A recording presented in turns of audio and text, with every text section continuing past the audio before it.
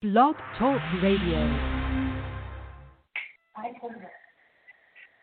Good evening, wrestling fans. Welcome to the second edition of Armchair Booking Wrestling Podcast. Tonight we'll be discussing the Mid-Atlantic territory. And as a special announcement, I have a co-host, Kyle. Say hello. Hello, fans and Steve. Great event tonight. Getting to talk about your favorite, the famous Jim Crockett Promotions. Oh, absolutely. This is what got me into wrestling. This is the very first territory that I watched, and there for a while was the only one that I thought I could watch on TV before I was able to actually move into a different house and picked up different channels. And then we got cable, and I was really able to pick up more. But Jim Crockett Promotions, Mid-Atlantic Wrestling, will always have a special place in my heart because of how good it was, because it was what got my start. And you just look at the talent that was there and what it eventually evolved and morphed and became later on down the road. This is the exact opposite of what WWF was in the time. This was the wrestling promotion. Yes. So if WWF was fake and cartoony, you'd tell all your friends that Jim Crockett Promotions, Mid-Atlantic, that they were real. Yep. And even now, when, ironically, you pull up the network, and you can actually find some of the old Mid-Atlantic episodes, and some of these were the very ones that I watched, including some of the actual first ones that I watched, because even when I was looking through my notes earlier, I remember the first one that I remember watching, the first episode, it had Ricky Steamboat and Dick Slater had some kind of feud going over the U.S. title. And I believe Steamboat had retired, but was coming back maybe. And Dick Slater was claiming to be champion. Or actually, I think Dick Slater was champion because he had beat Greg Valentine. But Steamboat came out to the ring while Slater was in a match, and he threw Slater's belt into the trash. And I just remember later on Slater's walking around the arena going, Steamboat! Steamboat! I caught Mid-Atlantic after Black Saturday. And when we got cable, we'd get the Superstation, TBS. And being on the West Coast in California, this would come on at 3:05. It was 6:05 for me, even though I had to be at somebody else's house to watch it because we didn't have cable yet. So we would sit on a rainy day and watch 2 hours of WCW Saturday night, or World Championship Wrestling, with David Crockett, Tony Schiavone, Gordon Soley, and eventually Jim Ross.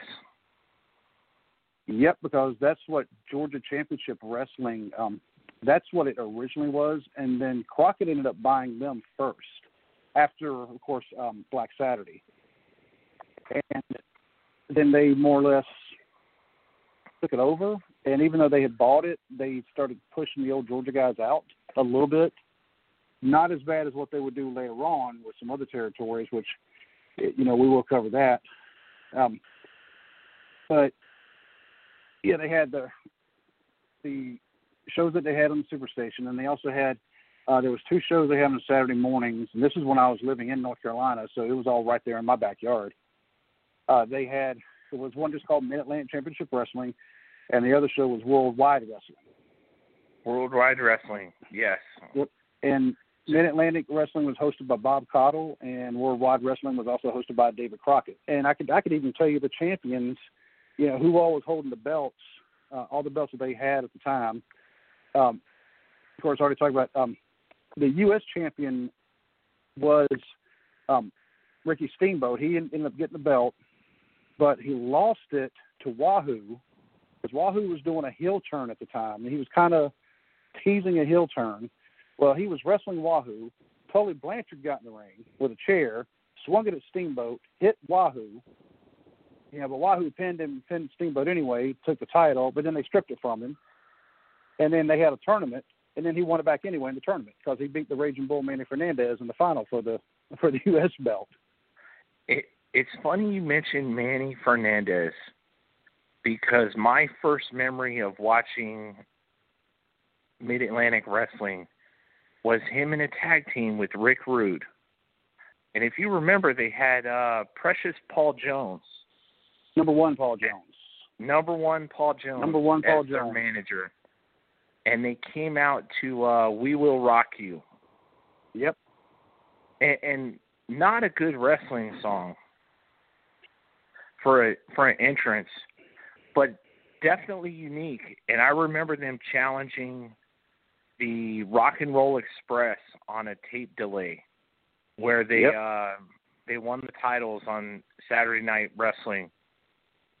What a distinguishing trait of Jim Crockett Promotions, tag team wrestling.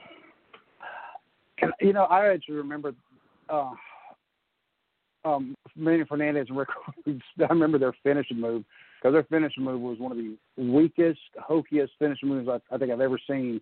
Rude would hold him up on his shoulders, and Manny would jump up and give him like a quick backhand fist upside the head, and that was it. That was their finishing move. Hey, from the bar fight stories of Manny Fernandez, that is a lethal punch. Oh, I'm pretty sure Manny Fernandez is double tough. But just for the way they did it, it just like that's weak sauce, especially considering those two as much talent as what they have had, and they could have come up with something a little bit better. But let's go with that tag team wrestling. You had the Minnesota Wrecking Crew, the Russians, the Road Warriors, the Rock and Roll Express, the Midnight Express, the Lightning Express. The Lightning Express. I'm trying to remember who the Lightning Express was. And Tim Horner, Terry Taylor? That's a different version, different federation. Yeah, because I remember Tim Horner was White Lightning. But they had the Lightning Express, the Varsity Club. Oh, I got some other teams for you that this might show a little bit of an age difference. The Zambui Express. Oh my gosh. The Sheep Herders.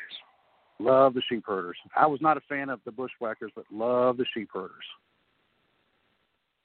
Remember, did they wrestle the Fantastics where they just bled? Well, when you take the ropes and you wrap them in barbed wire, that tends to happen. But Johnny Ace in the background with the Sheep Herders. Remember watching that? He was their flag bearer. That's right. But Mid-Atlantic Wrestling, just the tag teams. Oh, the Assassins. Yeah, do you remember the Assassins? The Assassins, of course, the Steiners. Yep. Doom. But two titles here, Steve. You had the World Championship, and then something they don't do anymore, the United States Tag Team Championship. And you know what's weird? At that time, when I first started watching it, they actually didn't have U.S. Tag Team holders. They actually came up with that. They've had them in the past, but they didn't at that point, and then they added them again later on. What a brilliant way to build lower card tag teams. Well, not only that, but I mean, I think you should always build some kind of hierarchy as far as this is your champion. Who's your number one contender? Well, it's going to be, the world title. The number one contender was automatically whoever was holding the U.S. belt. So it makes sense. Okay, the tag team title holder. Oh, well, it was just a tag team. Well, later on, thankfully, they added the U.S. title, because I remember I learned that the Russians actually held them first. That I can remember. And then Ronnie Garvin and Barry Windham actually won those titles. Because they mentioned, this is the first time they've ever been a team, and then they're going for a title shot. Like, well, that doesn't make any sense. I mean, this is, kid me, 13, 14-year-old me, trying to throw logic in there. Why do they get a title shot when they have never even wrestled as a team before? But they won it, and then, later on, I know the Midnights had the titles because they ended up beating Tully and Arn for the world title. So they had both belts for a while. I mean, the U.S. titles, not only did they look unique, but the teams that feuded over those championships was absolutely amazing in history. They headlined Starrcade. They headlined house shows. The second tier title in Mid-Atlantic meant something. And I'm trying to think, weren't one of the Starrcades, weren't they being defended? I want to say it was the Kansas City Jayhawks. So you remember that team, which was Dutch Mantell and Bobby Jaggers against Billy Jack Haynes and Wahoo McDaniel. And I want to say they were feuding over the U.S. tag belts, even though I may have to do a little bit more research. I may be wrong about that, but I want to say that was part of it. I mean, just absolutely amazing to think about. And switching the United States Championship. And I remember watching in the military dorms the very first Starrcade with Greg the Hammer Valentine and Rowdy Piper in the dog collar match. That match got nasty. And ooh. And wasn't Magnum TA and Tully Blanchard with the I Quit match. Railroad Spike? Yeah, that was at Starrcade 85. The I Quit match. That was for the United States Championship. The second tier, like you mentioned, everything had a hierarchy.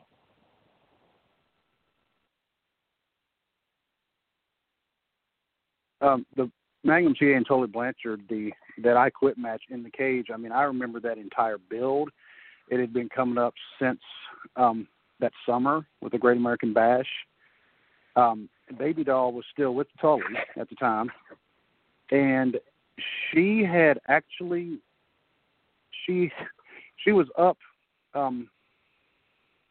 for grabs, basically. I mean, and I know you could never get away with this today.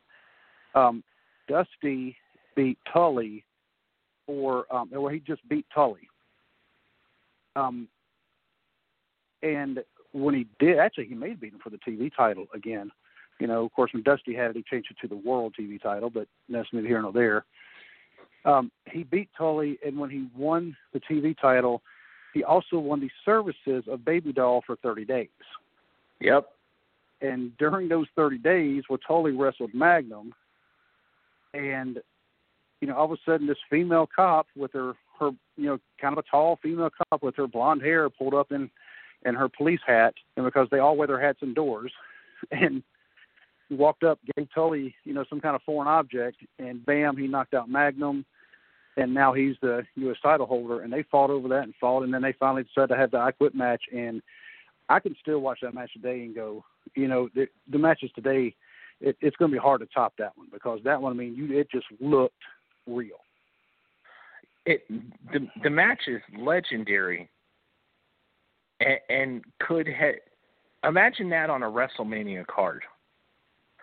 Like Starrcade was the Mid-Atlantic main event for the year. Yeah. But you have WrestleMania over 2 days this year, and that would have headlined both nights and been the best match on the card. And you can't say that about a lot of wrestling from the past. It's two different eras. Same night, in fact, in the exact same cage, which that's something, well, remember, I was going to say they don't do that now, but back then it was considered rare to have two cage matches on the same night. the Rock and Roll Express beat the Russians for the tag titles again, but they did it inside a cage. Well, why not? The Russians, depending on what version you caught on to. This one, it was Ivan and Nikita in the cage, because I was thinking as a kid, oh no, because they beat Ivan when they won the titles the first time. They did it over Ivan and Crusher Khrushchev.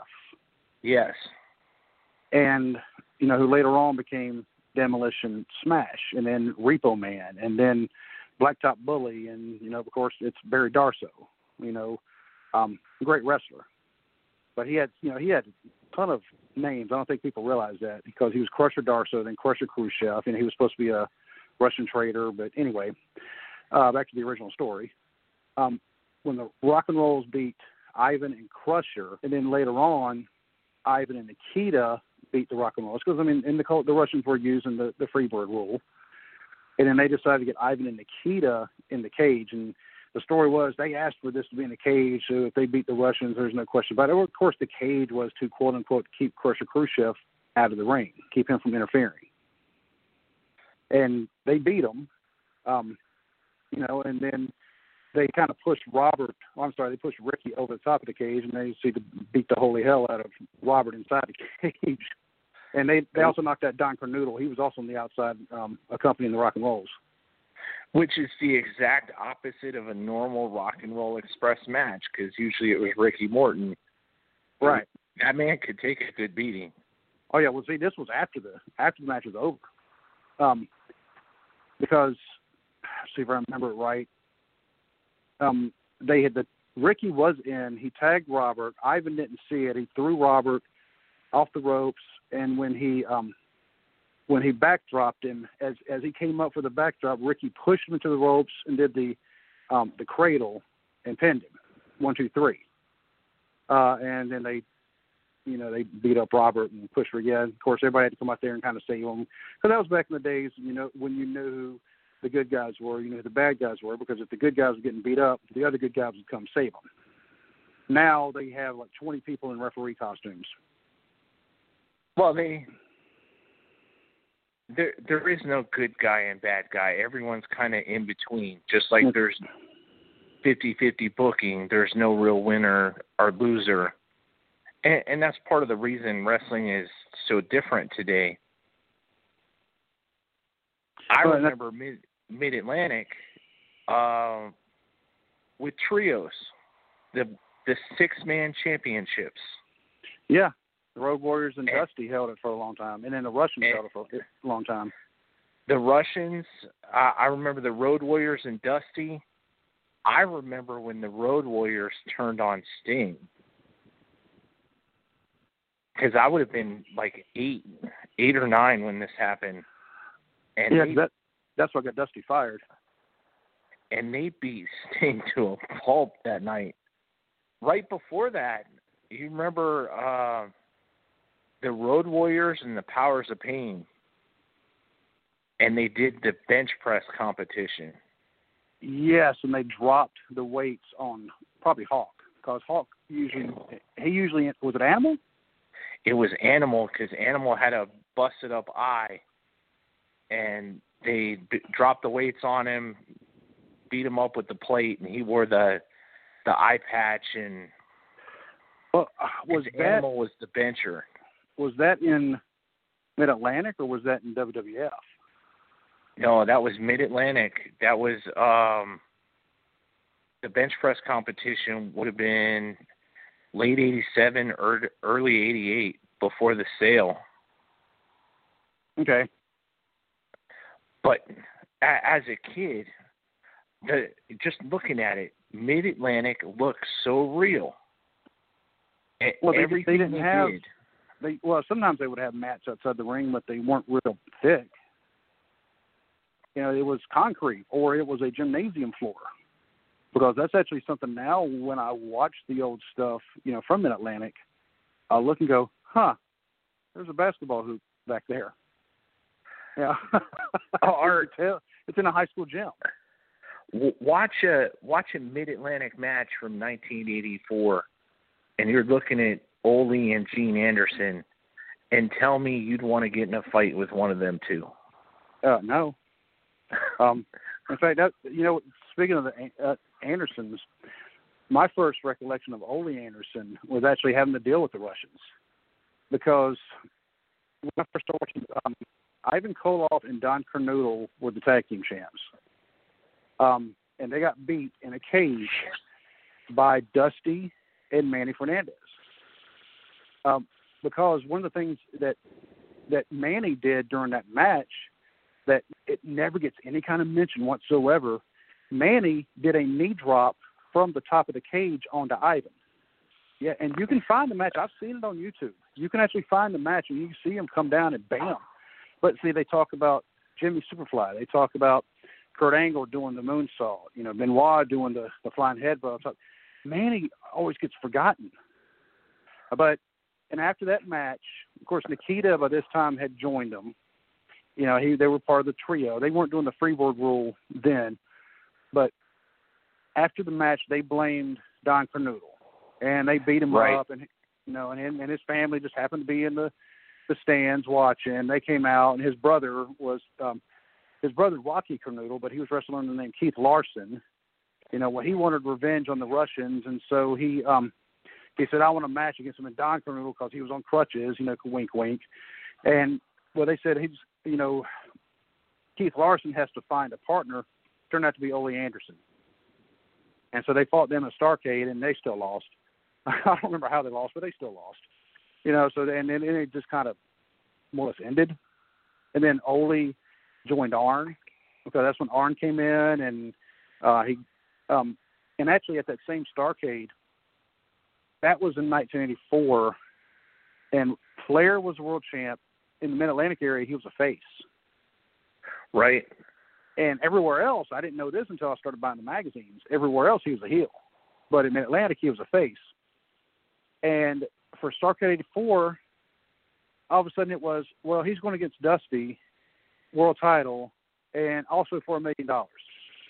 There was no build-up. It was just, hey, they announced it. The way they announced it was, Flair pulling up a limousine and Dusty challenging him, and it didn't make any sense. Of course, I didn't know how it all worked back then, and I figured out later on.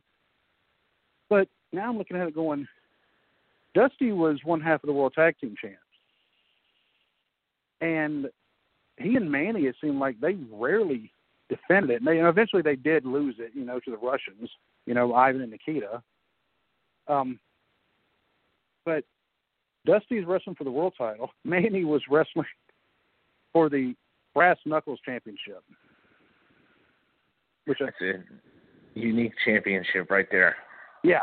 And that's when all of a sudden they would just kind of dust off for a pay-per-view. They're like, hey, man, we need another match. We need another title. Oh, yeah, the Brass Knuckles. Who's, so-and-so, yeah, they're the Brass Knuckles champion. I was like, do what? Another random one is where they had Larry Sabisco come in as the Western Heritage Heavyweight Champion. Yes, because he lost to Barry. And you go, well, where the hell did that thing come from? That was supposed to be part of the UWF's titles when Mid-South had become UWF, and then Crockett said, okay, I'm going to buy UWF too because we're going to merge, because if we don't, Vince is going to take over the world. And then they merged, and then they crapped on all the UWF guys except for Sting and Rick Steiner, and WWF still took over the world. Your greatest memory is Mid-Atlantic Championship Wrestling. Who was your favorite wrestler back Jimmy, then? the Boogie Woogie Man, Jimmy Valiant. The Boogie Woogie Man. I was 10 years old. And I love the Boogie Woogie Man. He'd come out, and he'd just get the crowd going. The crowd just loved him, and he was over. And by that point, I didn't know at the time. He was way past his prime. But he was still in there. And the big angle was him and the Assassins, and I think part of it was because the Assassins, that mask just looked evil. That yellow mask with the black outline around the eyes. They had that point on them. And they were managed by, number one, Paul Jones. Yep. And they got the Boogie Movie Man the ropes, and they cut his beard off. And then later on, of course, Boogie, he got his revenge because there was 3 assassins, but he took the mask of assassin number 2, who turned out to be Hercules Hernandez. I don't know what he was before he was assassin, but later on, of course, he became Hercules Hernandez. Real name Ray Fernandez. I don't know. Anyway, but yeah, Boogie Willie Man, yeah, he came out to his theme music, and he was one of the few with theme music back then. They didn't all have it back then. Like now, everybody has a theme song. So we kind of notice here that you start probably 3 or 4 years before I do. And honestly, I think that's because I'm about 3 or 4 years older than you. And I think that's about right. Unless you were watching wrestling when you were like 3. No. Because the Boogie Woogie Man was my favorite. I also liked Manny Fernandez. Actually, my mom was a big fan of Manny Fernandez and Magnum TA. I think it was the mustaches. Why don't we call her and ask her? No. But, next time I talk to her, I could ask her. But in fact, speaking of Magnum, when he got in the car wreck, and this tells you, how she actually would, she didn't get into it like I did. She did like Magnum, but she wouldn't make it a point. Oh, we got to go to watch it. When Magnum got in his car wreck, she woke me up and told me about it because it was on the news. It was on the the local news channels. She had the TV turned on while we were eating breakfast, and she woke me up and she said, "Hey, Magnum TA was in a car wreck." And I said, "What are you talking? What?" And she said, "Yeah, he was in a car wreck last night." And for reference, you growing up in North Carolina, yeah, the accident was just outside Greensboro, right? Charlotte. Charlotte? Yep. And what was it? He was driving a Porsche and excessive speed or it was poor excessive. weather? It was excessive speed for the conditions. And he hit water and he skidded and about wrapped it around the telephone pole. And you think about that moment. That man was built to be their Hulk Hogan. He was supposed to win the world title. And this is obviously, we're fans. We don't know, we're not on the inside. This is everything we've read, all the interviews we've listened to and watched. And a lot of wrestlers confirmed this, that he was supposed to be the world champion come the next Starrcade. Well, that wreck happened in October. Starrcade was just over a month away. And, that's when, Nikita turned face. Right. Nikita made the superpowers with Dusty Rhodes and the Crockett Cup. Yep. Oh, that's right, because they won. Oh, no, they won the second Crockett Cup. The Road Warriors won the first one. Because Magnum came out during the Crockett Cup, and I want to say, was that the one in New Orleans, or was that one the one in Baltimore? I want to say Magnum was in Baltimore.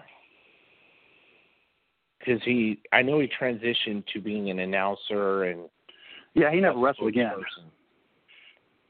He still has a lot of problems with his legs. He has special vehicles he travels in. He can walk, but, it's really extremely painful for him. It's amazing he's not truly a quadriplegic. Yeah. Like, if he wasn't built the way he was... Oh, they actually said, the doctor said that if he was not in the physical shape that he was in, he would have been killed. And when Magnum first came into Mid-Atlantic, from what was Mid-South at the time, his matches were lasting 10 seconds, 15 seconds. I remember one on the Superstation that lasted 5 seconds. Or actually, it may not even been that long. Because the bell rang, the other dude ran at him, Magnum still had his jacket, and he was U.S. champion at the times, and he still had the belt on. Guy ran at him, Magnum belly-to-belly suplex, boom, done. And just a perfect finisher for him. He would slam everyone with force, a real wrestling move. Mm-hmm.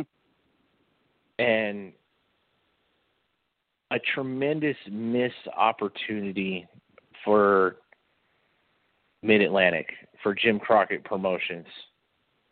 Yeah, and even in the description for today's episode, I say the company made an effort to compete with Vince McMahon while they certainly had the talent, a series of bad decisions accompanied by tragedy throughout the campaign. Of course, that tragedy would be, the wreck and the career-ending wreck of Magnum TA. And that's one of the things you think what could have been. I mean, he was it. He really was. I mean, he would have been champion for a long time. You transition to that because, I mean, we're spoiled with hindsight. You could have had Magnum absolutely. and Ric Flair. You would have had Magnum and Dusty. That would have been an interesting dynamic there. Magnum and all the Horsemen. The heel lineup for him. Yeah, and I mean, because he did wrestle the Horsemen, but it would have been a lot more. He did actually wrestle Flair a couple times, but we would have seen it a lot more. And the matches would have been classic matches because, I mean, you see what he did with Tully. I mean, of course, Tully, is, he's one of the most talented guys out there. But you put both of them together in that cage with the I Quit stipulation and where they look like, they just wanted to draw blood, and it was going to be a great match because both those guys are great wrestlers. And, I just, it is sad to really think about Magnum, but I mean, he's also gone on, live actually a pretty good life outside of the ring. Very, very successful with the satellite TV business. Yes. And I want to say he may have also become a minister, at least part-time minister also. Kind of like Tully did, and Nikita. Well, Tully does prison ministry. Yep. And Nikita is a full pastor, I want to say, in North Carolina. Even north. I think it might actually be South Carolina for Nikita. And then Magnum TA married Tully Blanchard's ex-wife. Ex-wife, yep. And actually taught Tessa and helped her when she started out wrestling. Yep. Which is phenomenal. I mean, and I'm quite sure, Tully had a little bit of help training her as well. Oh, yeah. No doubt.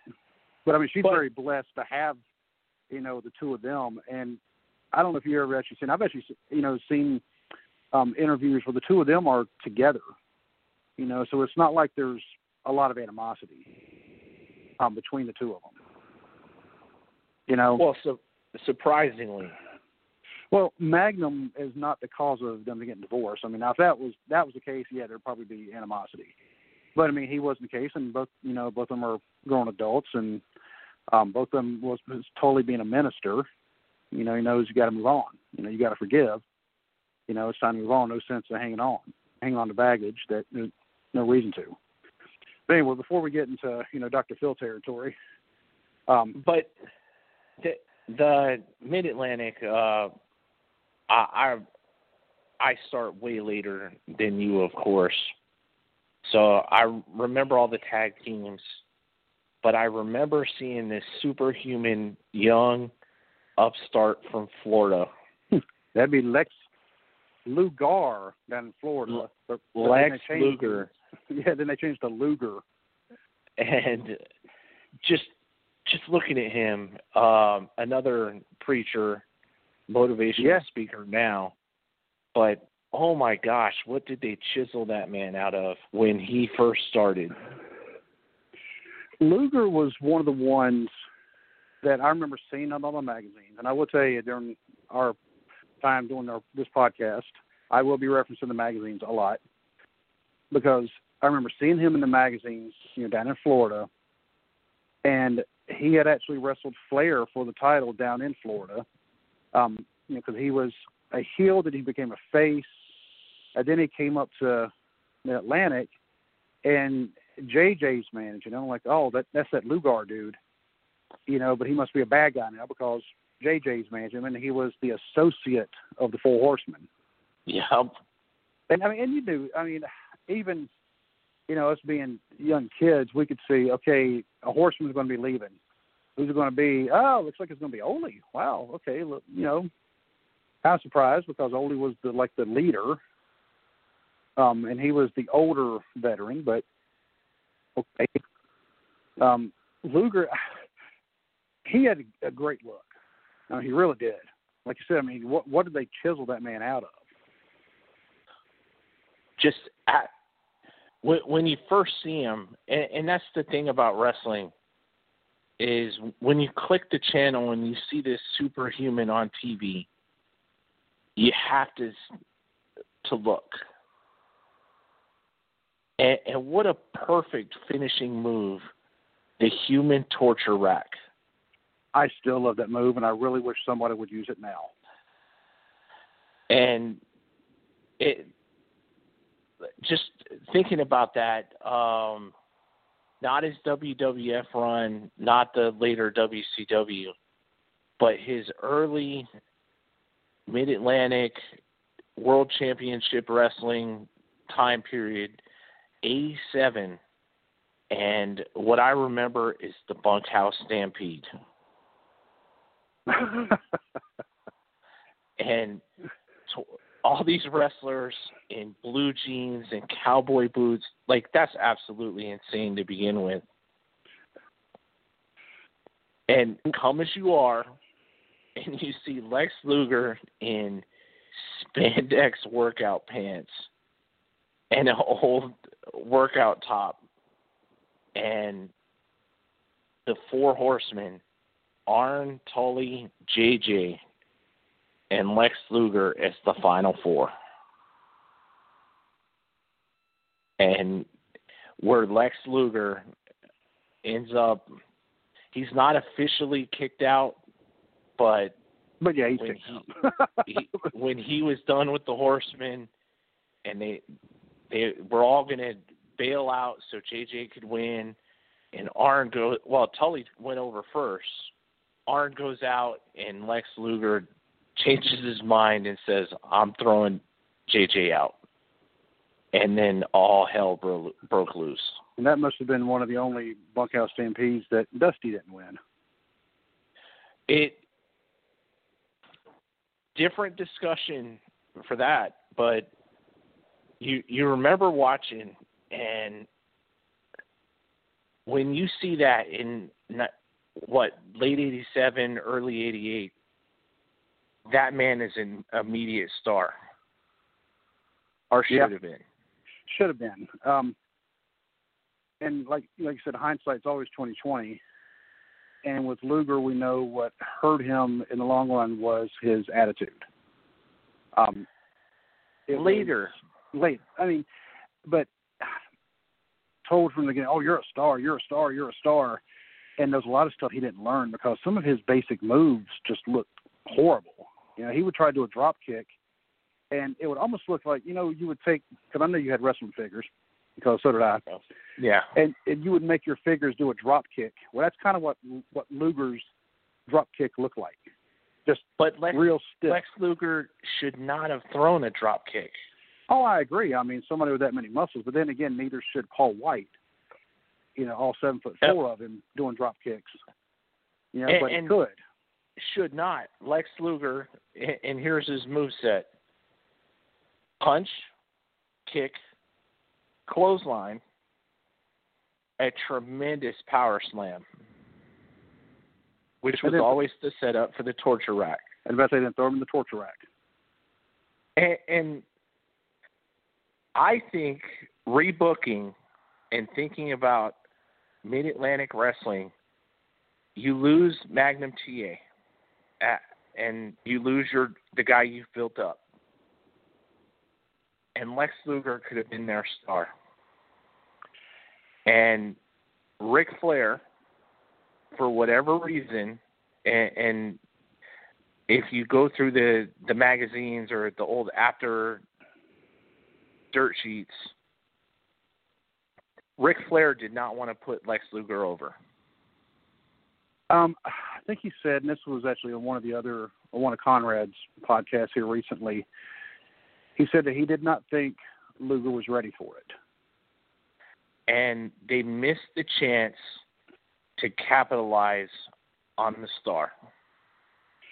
Maybe. This is one thing I can kind of agree with Flair because Luger, yeah, he was the star and he was rising. How long would he have stayed up there? Well, there's the thing. What happened there is in later years after the sale, or may have been the cause of the sale, depending on your Flair history, Ric Flair never put Lex Luger over and never made the next star. Well, he put Sting over. He put Sting over. But that was what, 1990? Yes. Well, Flair was also willing. He put Steamboat over. You know, of course, Steamboat wasn't the rising star. Steamboat, by the time Flair put him over for other titles earlier in both their careers. But when he put him over for their world title and their that series where they had those three matches that are all three considered classics, he didn't have an issue with putting Steve. Well, actually, you know what? I thought that's when it became WCW. But I mean, still, he would put Steamboat over. Yeah, but you're right. Yeah, he did not want to put Lex over. I think he wanted Barry Windham because Flair's actually always said Barry Windham to him is one of the greatest wrestlers ever. No, tremendous wrestler and the best wrestling group of the Horsemen. Yep. I agree. That's at least it's my favorite.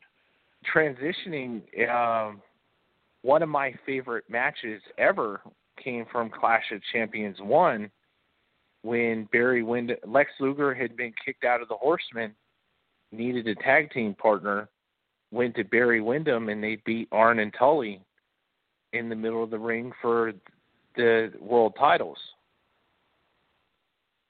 To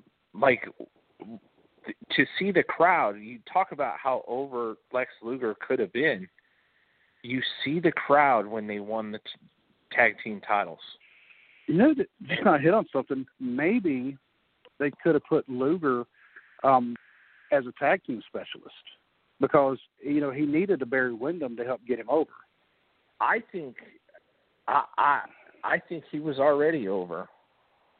Oh, just to help him stay over. And we can criticize certain things about Ric Flair here in another episode, but Ric Flair did not put over Lex Luger. They had a lot of poor finishes. They main evented 3 pay-per-views in a row, which we watched in my house. Didn't put over Scott Steiner in later years. Could have put over Rick Steiner. And just imagine the landscape, how it changes.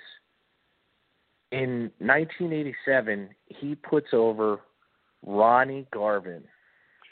And that really hurt. It hurt the territory because when Garvin beat him, I was shocked. I mean, and I liked Ronnie Garvin. I was like, okay, you know, I can see Ronnie Garvin holding the title somewhat. You know, hands of stone. I mean, he was just punching people, boom, knocking them out dead. I mean, and it was very legit. But when they showed Garvin beating him, doing that sunset flip off the top rope, pinning him, now he's the title holder. Well, they said, okay, well, they're going to have a rematch at Starrcade. And they said then, and Garvin's not going to wrestle another match until then. But they've had some of the other podcasts that said, well, Ronnie actually did wrestle some matches. He did put the title up on house shows. Yeah, but they didn't always advertise the results of house shows on the actual television shows unless there was a title change or unless something major happened. You know, like somebody got hurt or, you know, if there was a turn, you know, somebody did a face to heel or heel to face turn, and it made him it made it look bad. It made Garvin look weak, and a lot of people didn't exactly jump up and down for joy when he won the title anyway. And so then they had their rematch in Chicago. So change that, because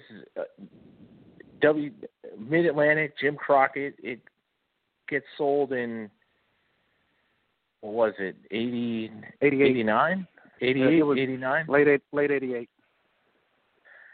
It changed that, because who would you put in his place? At that time, Nikita was there. Well, Nikita's wife had just died. Okay. That's actually something it slipped my mind, and I feel really bad about that. I'd have to look at the roster, because, well, they didn't have to have Flair chasing the title anyway, Starrcade. They could have had somebody else chasing Flair, but I think that's what the question is anyway, is who could have chased Flair. Because in 88 was Dusty. I think he was up in Connecticut at the time. Yeah, Dusty was on his way north because of his bleeding angle on TBS. Yeah, Ted didn't like that very much. So why not Rick Steiner? Oh, Rick Steiner was green. He was very green at the time. But believable. Yeah. And he had the varsity club where there could have been shenanigans. Actually, you know who else was in the varsity club? And a lot of people sleep on this guy, Mike Rotunda. I would have put the title on Rotunda in a heartbeat. Mike Rotunda had the charisma of a wet blanket. That's true, but so does Brock Lesnar, and you love him. No, Brock Lesnar, dancing Brock Lesnar, or beatbox Brock Lesnar, has more charisma than Ron Garvin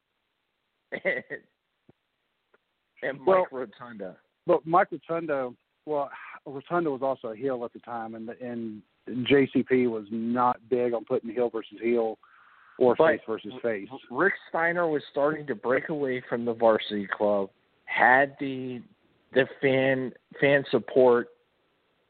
If you're not going to, because 87, you had Luger losing the world title, the U.S. title to Dusty, which started to break from the Horsemen because of the JJ interference.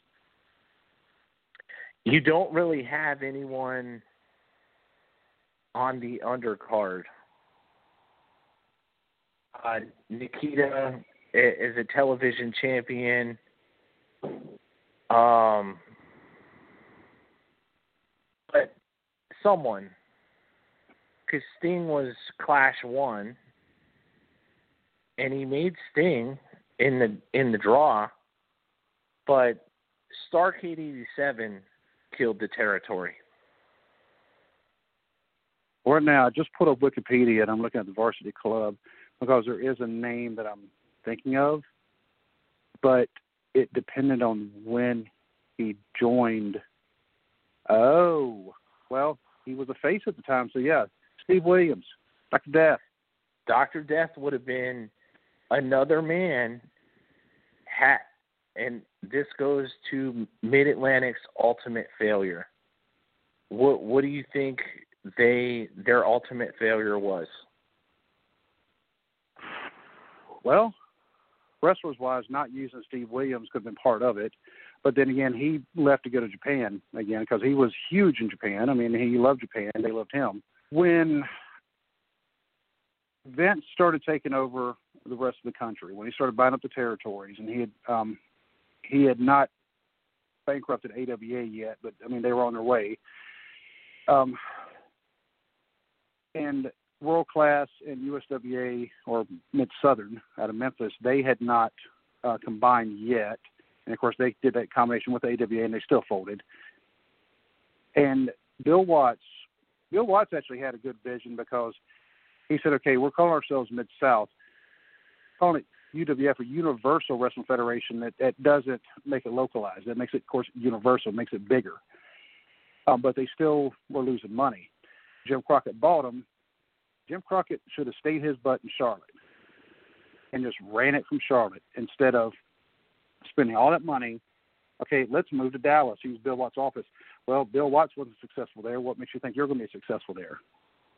And by the way, why are you moving all the big cards just for no reason up to Chicago when you don't really have a market established there?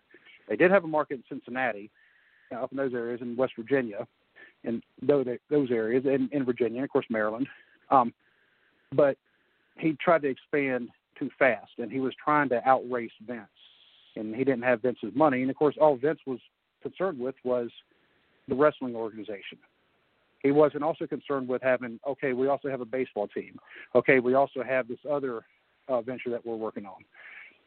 If Jim Crockett would have managed his finances better, maybe Mid-Atlantic, and of course they would have had to change their name at some point, because, everybody refers to them also as Jim Crockett Promotions, but they would have had to, it probably would have eventually became World Championship Wrestling because they were already airing on TBS anyway. And he may not have had to sell the set. Chad may have offered to buy it. But I think just Jim Crockett spending too much money, and then that's what ended up killing, his own promotion, one that his dad had created back in 1931. I'll go partially with that, and I think I'm going to disagree with you here. One thing synonymous with Mid-Atlantic Wrestling and when we started watching in the 80s is Dusty Rhodes went over everybody. Yes. And I would argue that Dusty booking, while great at some points, the Dusty finish killed Jim Crockett Promotions. I think it definitely contributed. How many times I remember Lex Luger and Ric Flair at the Great American Bash or one of those events, and Luger's got him in the torture rack and he's bleeding, and the referee stopped the match for blood. And it was in Baltimore, which is why it comes to my mind. But they stopped the match and said Flair won because the commission stopped it. Are promising things and just not delivering on them. But I think Tully Blanchard said it best in 1988 when they left and went to the WWF. When are the Horsemen going to beat Dusty Rhodes? They broke his leg in the awesome home video in the car and created the Hard Times promo. But Dusty Rhodes beat Tully, Arn, beat him in tag teams, won the Crockett Cup. He beat Luger for the U.S. title. Did you see the text I just sent to you? No. Dusty Rhodes beat everybody. Let me just stop you. At some point, the call hung up. Oh, no. Because I'm looking right now. In fact, let me try to add this. And apparently nobody else is listening because hopefully they will let me know.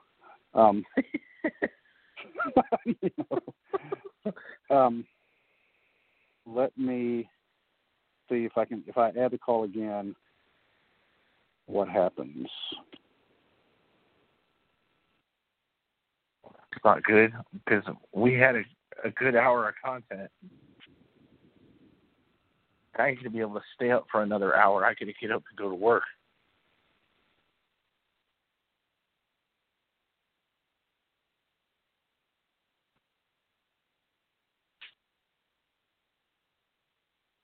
Aye. Okay, and it says I'm already logged in. But you're the only call that I have on here.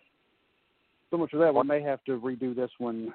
I don't know. What are you doing tomorrow night? Training at 7. Training at 7, so you'll definitely be done by 8:30 then.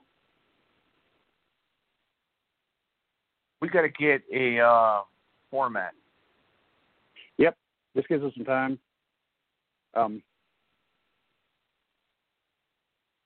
Okay. I may have to get an outline. I mean, I may end up having to sort of drive everything. But we'll see. Make sure to do before. That's what. Crap. And I'm just kind of flustered because I didn't notice that the call hung up. I'm asking you questions. You got to return them. What, return the questions? Yeah, I'm asking you questions, and to get a flow, I'm not sure where to jump in. We'll figure it out. But everything I've read said that this is our first time doing this. We're not expected to be perfect. Now we're going to try, but we'll get it. I have confidence in both of us. Yeah, I just got to make sure I pay attention to when we're on the air and when we're not on the air. And apparently nobody called anyway. So, because I've had my laptop up the entire time and nobody popped up on the call list. See if I can.